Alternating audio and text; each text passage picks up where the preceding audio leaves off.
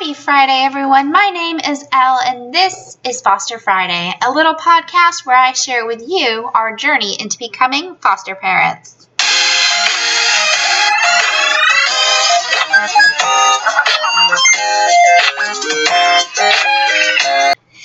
In last week's episode, I shared with you all the reasons why my partner and I decided to become foster parents, along with some shocking statistics about foster care. This week, we're going to walk you through the process of becoming licensed to become foster parents. We'll also chat a little bit about pride classes. Before we do that, though, I'd like to introduce you all to my partner, Ashley. Ashley, say hey. Hey. Now, did you listen to our first episode of the podcast? Of course I did. You've told me to, and I'm a good listener. Excellent. That's why I keep you around. So you heard my reasonings for us wanting to become foster parents. Did you have anything that you wanted to add to that? Maybe some other reasons as to why we're going on this endeavor? Oh, you forgot the most important reason. What's that? It's because we're in our 30s and we have a lot of child toys, and it's starting to look weird. So that's true. We do have a closet in the hallway that's got slip and slides and like SpongeBob Life and all kinds of really cool toys, and our garage is full of all kinds of games.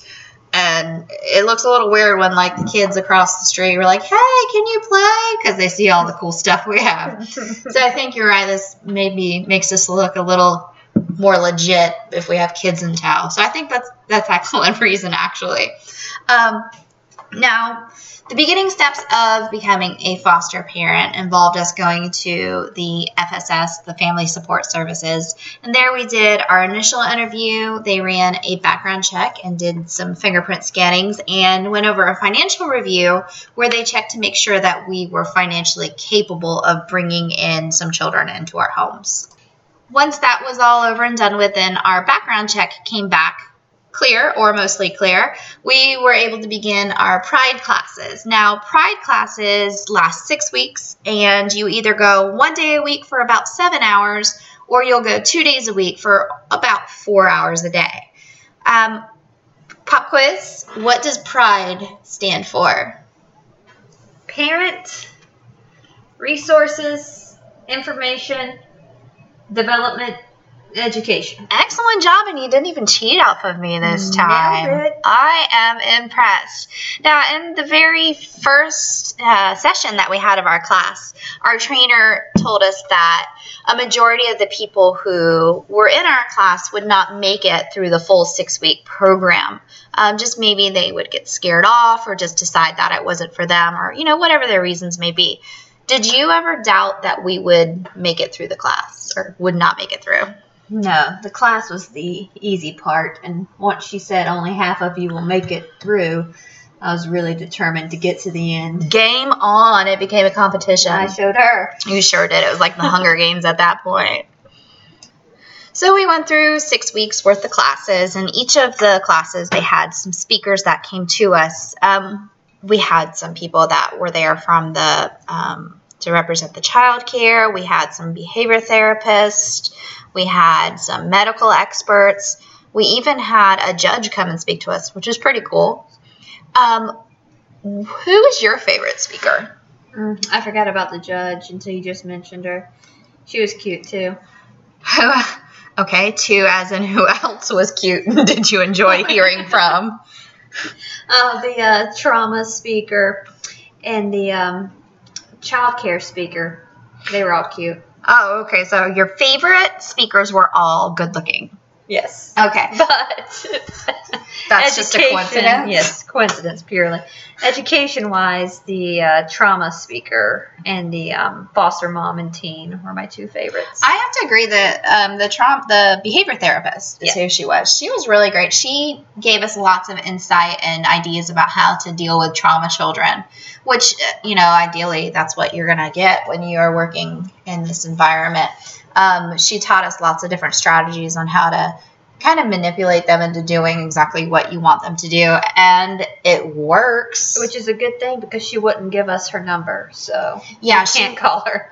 Well, and it's not just because Ashley was a total creeper. She just basically, it's like, you guys can't afford my services type of thing. She's right about that too. Yeah, probably. So anyway, we tried out some of her strategies with our niece. Our niece is a chronic couch jumper, and not in the Tom Cruise sense either. Like a wild banshee hopping up and down on a couch. A barn animal. Barn animal, if you will, yeah. And so, our behavior therapist, she taught us to say, I know you're having a lot of fun jumping on that couch, but couches are for sitting, not jumping. And actually today I was babysitting her, and she got up on the couch too, dirty shoes all on the brown couch. Don't tell me about this. Yes, true story. And I said, I know you're having fun, but, and she goes, couches are for sitting, not jumping. And she immediately sat down, and I'm like, yes, victory. I felt like a winner in that point.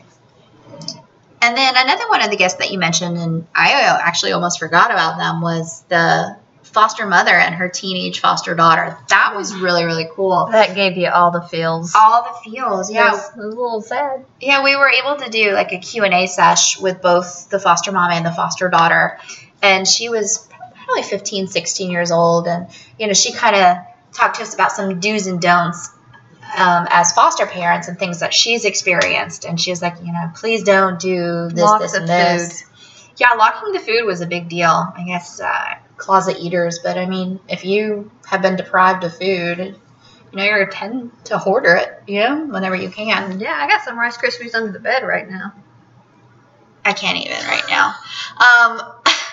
In our Pride classes, we also had homework, and one of our homework assignments was that we had to go to 3 of the local daycares. And whenever we would go, we had a whole checklist of items of things that we were to look for or things that we were to ask. And, the first question they would ask us is, so what's your kid's name? How old are they? And we're like, I don't know. And so they're like, what's going on here? What's the sitch? And so we would explain, Who said sitch? Nobody, I made that up. Yeah, you did, because I would have walked out. They were like, what's your situation? And we're like, oh, we're going to become foster parents. And then I really feel like Beverly was like, oh, bless your heart, which is like code for, you're crazy. But we went through the checklist, and we had some different questions of things that we were looking for. How often do they change diapers? Do they accept the child care voucher at face value? Would we have to pay out of pocket, etc.? And it was actually kind of cool that we got to do that. I wish, though, and you said the same thing, that you wished we had gotten the child care talk towards the end. We actually had it in our first class. Mm-hmm. And at the end, when, we're now at a point where we're close to actually needing daycare, it's like, oh, gosh, what did she say? Yeah, that was 8-10 weeks ago. Yeah, so it would have been nice to actually have that maybe like the last day or the week before last, just so we could retain that information. Because in the beginning, it was just like overwhelming at first, like everything that they were trying to tell us, and I didn't retain much at all. You should have paid attention to Alexis. You only paid attention to Alexis because you thought she was good looking. I got her number. Everybody did. She passed out cards. Another part of the Pride training is we all had to get first aid certified. We did CPR training, AED training, and my favorite, the EpiPen training. No, you stabbed me like you meant it. I did mean it. I did. I wanted to save your life in that instance with that trainer EpiPen. I'm not allergic to anything, so. I've got all of the allergies, so you probably should have been stabbing me. We also had to take a water safety course, and then we did psychotropic medication training so that we can kind of learn the environment or some of the... How'd you like that training? Well, I shout out to you for doing it for me. How'd you like your water training? Wear floaties. Yeah, you didn't learn a thing, did you?